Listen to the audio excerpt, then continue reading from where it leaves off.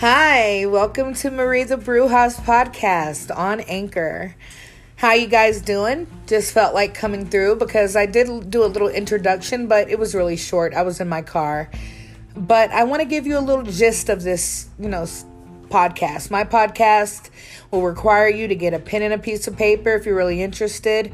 And I'm here to teach you about black magic, more black magic than white magic. Of course, I'm going to teach you some white magic, but black magic is my forte. I feel like everyone in this world should be able to tap into their magic. Now, I know a lot of people are like, magic isn't real, but then they're Christian. Well, let's talk about the book of Moses. Let's talk about the story of Moses and how Pharaoh had his magicians turn the staff into a snake. It's in the Bible. It's biblical, okay? So the magic, when you hear of magic, you think about people pulling bunnies out of hats.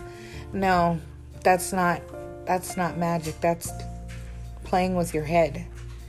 But if you guys are really interested, please follow me. I'm going to make a podcast most likely every Friday. But I just wanted to pop in and, give you guys something to hear. You guys have a beautiful day.